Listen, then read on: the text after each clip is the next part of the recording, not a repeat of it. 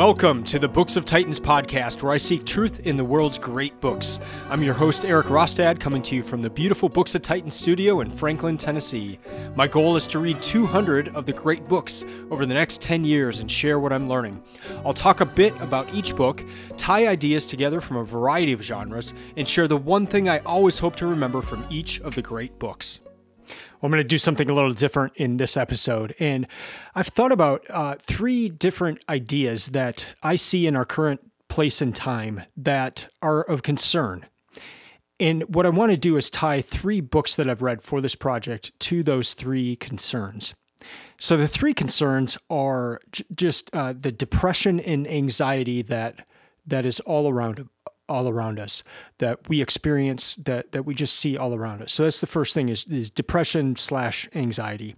The second is division, just the division that we have among people in the same country.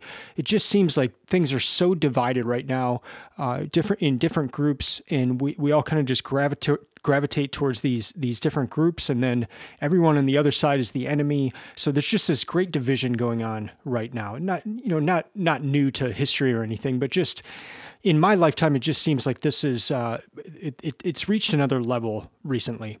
And the third thing is distraction, and specifically distraction in the area of reading. So distraction, just we have so many things available to us right now. The phone, we're such a distracted people. We it's hard for us to get a moment's peace. So what do some of the books have to say about these three things? So what I'm going to do, I've got the three books that I have in mind in my hand, and I just want to open them up, read a small section, and then just talk a little bit about how these things tie into these three things of depression, division, and distraction. So the three books I have in my hand are Man's Search for Meaning, The Gulag Archipelago, and Narrative of the Life of Frederick Douglass. These are some of my top three books that I've read for this entire project. I started the project in 2017. I read Man's Search for Meaning in 2017. I read Narrative of the Life of Frederick Douglass in 2019 and closed off 2019 reading The Gulag Archipelago. So these are books that I read 4 years ago, but they have stuck with me. They hit deep. They hit deep in my soul. I don't think I'll ever forget these three books. And I place them when people ask me, what are your favorite books for this project? These three always come to mind. So let me start with Man's Search for Meaning. And I'm going to tie this to that idea of depression and anxiety. Now, Man's Search for Meaning was written by Viktor Frankl, a Holocaust survivor. He was in a number of the different concentration camps, including Auschwitz, for a period of time. And he's looking at kind of as a psychologist post-Holocaust. He's kind of looking back at his time in the concentration camps and asking a number of questions. But one of the questions is who survives?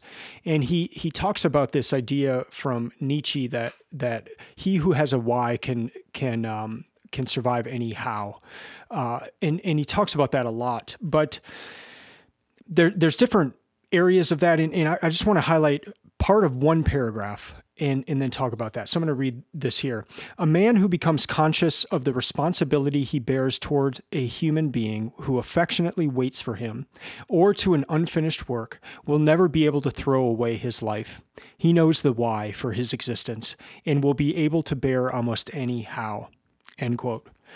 Again, I just want to reiterate that this man was in the most horrible hell that you could possibly be in on earth. He was in a concentration camp, and he makes a statement like this, that if with the proper why, the proper reason for living, you can get through any how.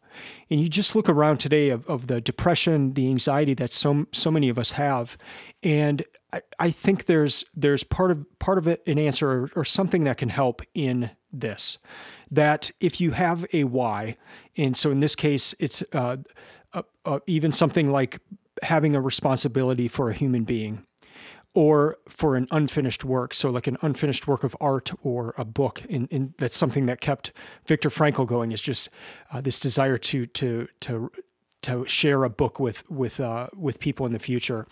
But this other thing of having responsibility for another human being, that's such a key thing in the concentration camps.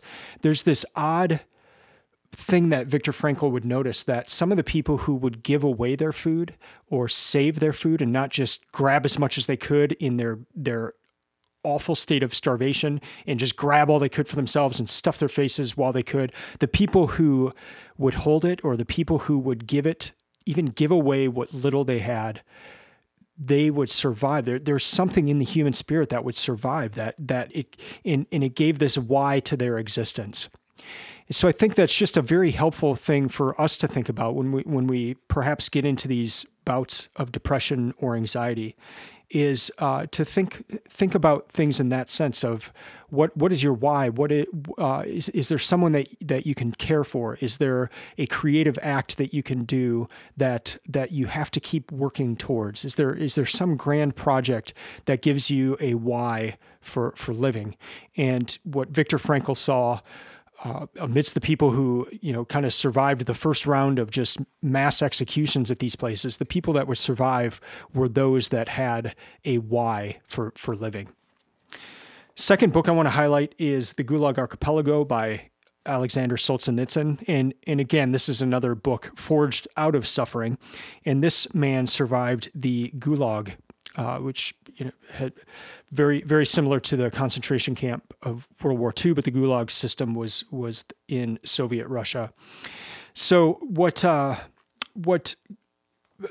it's funny just going through Man's Search for Meaning and the Gulag Archipelago, because there's so many connection points in what they talk about and what they saw and how people survived and how people could actually grow their soul and grow their faith and grow their humanity amidst this just deprivation and destruction and horrible situation. So Solzhenitsyn's in this camp, and he's looking at the guards and he's looking at them as them, that group, and then he's looking at him as a different group, and he makes this just astounding statement, and he makes it twice in the book, and so I'm going to skip around from the first time he makes it. I'll read one part and then jump to the second part when he makes it, because he kind of expands on what he's saying. If only it were all so simple, if only there were evil people somewhere insidiously committing evil deeds, and it were necessary only to separate them from the rest of us and to destroy them. But the line dividing good and evil cuts through the heart of every human being. And then I'll go to the second part here where he kind of expands on that a little bit. Gradually, it was disclosed to me that the line separating good and evil passes not through states, nor between classes, nor between political parties either, but right through every human heart and through all human hearts. This line shifts inside us, it oscillates with the years, and even within hearts overwhelmed by evil, one small bridgehead of good is retained, and even in the best of all hearts, there remains an uprooted small corner of evil. End quote. I find this idea so compelling, and I think of it often within our current state of division, where it's so easy and it's so common to paint one group as the evil group and everyone on the other side as the good group. Now, this gets a little complicated, even with our current situation with things in Palestine, in Gaza, and Israel. But just think of, I'm talking about this more at the individual level. If you kind of are part of a group, it's so easy to just say, okay, everyone on this other group is evil, and not recognizing the evil in your own heart. And that's Solzhenitsyn's point here. And he's saying this in a gulag where he's getting pummeled by guards every day. That the line, there's evil in all of us, and if we can recognize that, that's part of that know thyself, and you can't control a lot of what happens in the world. You can't control these mass political movements. You can't control what armies do to other armies, but you can control yourself, and you can work on yourself, and that's a very helpful thing to keep in mind in this day of just great division. I think it humbles all of us, because you can't just point to other groups out there as they're getting it all wrong. We all have that chance of having it wrong for ourselves as well. And just that knowledge that we can work on us, and that if we all started to do that, that would actually make headway, instead of just these great divisions that we have right now. Third idea that I want to pull is this idea of distraction, but I'm going to tie it to reading, and I'm going to tie it to Frederick Douglass. Narrative of the Life of Frederick Douglass. This is a 76-page book, I believe. It's a short one, but it packs a punch, and it's one of my favorites. Each paragraph is just so rich. And there's a story on page 20 of the version that I have where Frederick Douglass has landed with a new master, and this master's wife starts to teach him the alphabet. And the white master gets wind of this, and he yells at his wife right in front of Frederick Douglass. And he says things like this: "It would be forever unfit him to be a slave if he learned how to read. He would at once become unmanageable and of no value to his master. As to himself, it could do him no good, but a great deal of harm. It would make him discontented and unhappy." Later on, Frederick Douglass says this: "From that moment, I understood the pathway from slavery to freedom. It was just what I wanted, and I got it at the time when I least expected it. While I was saddened by the thought of losing the aid of my kind mistress, I was gladdened by the invaluable instruction which by the merest accident I had gained from my master. That which to him was a great evil, to be carefully shunned, was to me a great good. To be diligently sought in the argument which he so warmly urged against my learning to read only served to inspire me with a desire and a determination to learn. In learning to read, I owe almost as much to the bitter opposition of my master as to the kindly aid of my mistress. I acknowledge the benefit of both." End quote. I just want to read that just one sentence once again. "From that moment, I understood the pathway from slavery to freedom, and the pathway involved learning how to read." The reason I bring this one up is I get very concerned with the state of reading with young people, and specifically high school students. And I know just in general, I know from my own high school experience that I learned to not enjoy reading during high school. We were forced to read classics, and so I know high school just in general is a difficult time to begin reading. And it's so interesting to me that there's this big banned books initiative, and we're all afraid of books being banned, and yet kids are not even reading right now. So I don't know why there's such a concern with banned books, when the bigger concern to me is that kids are not reading at all. Like, you look at high schools, they're getting rid of high school libraries. And part of that is a top-down thing. I think the bigger thing, though, is kids just aren't checking books out. So it's more an issue of demand than some like top-down government thing saying, get rid of books.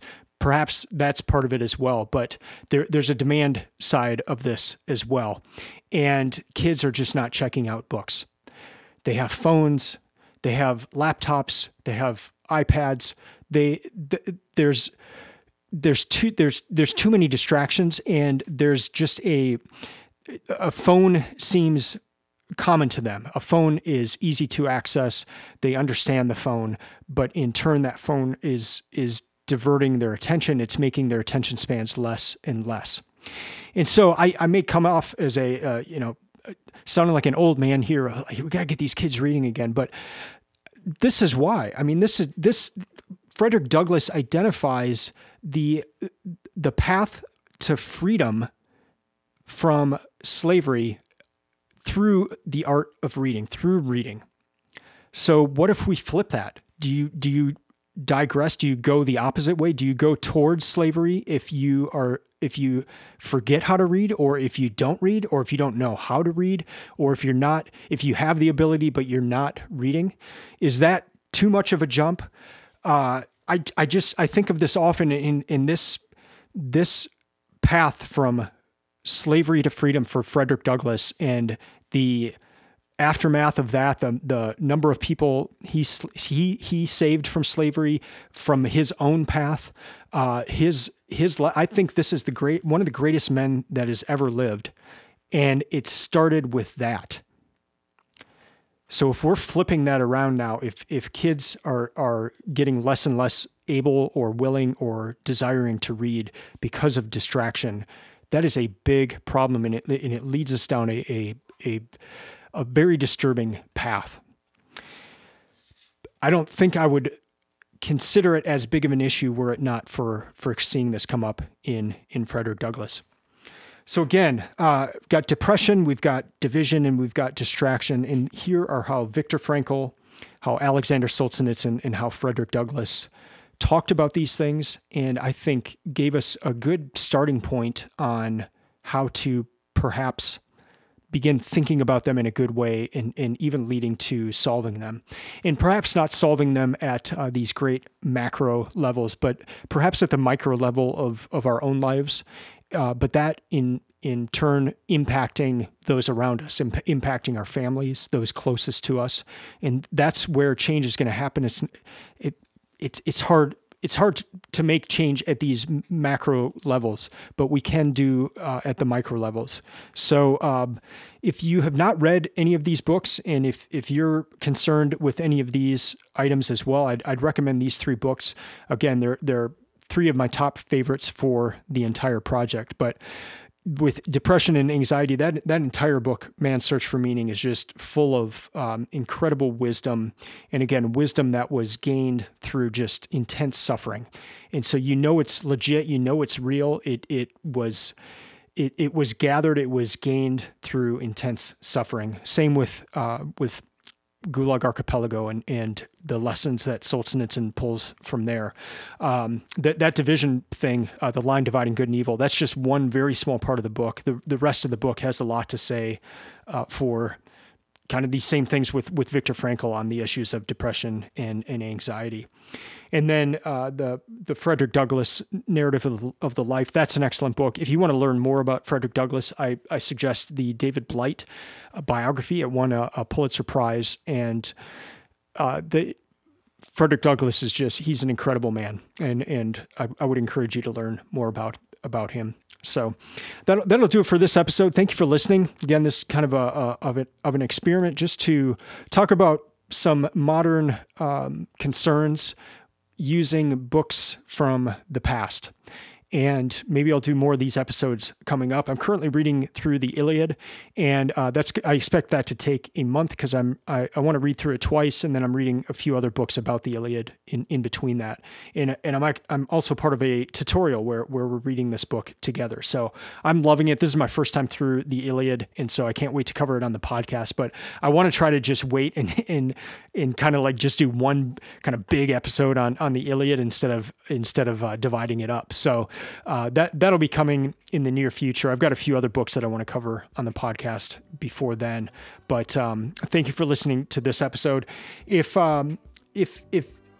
you're concerned with any of these 3 things as well, the division, the distraction, and the depression, anxiety, I'd love to hear from you. I'd love to see what things you've gathered from literature, from great works out there that have helped you in those 3 areas as well.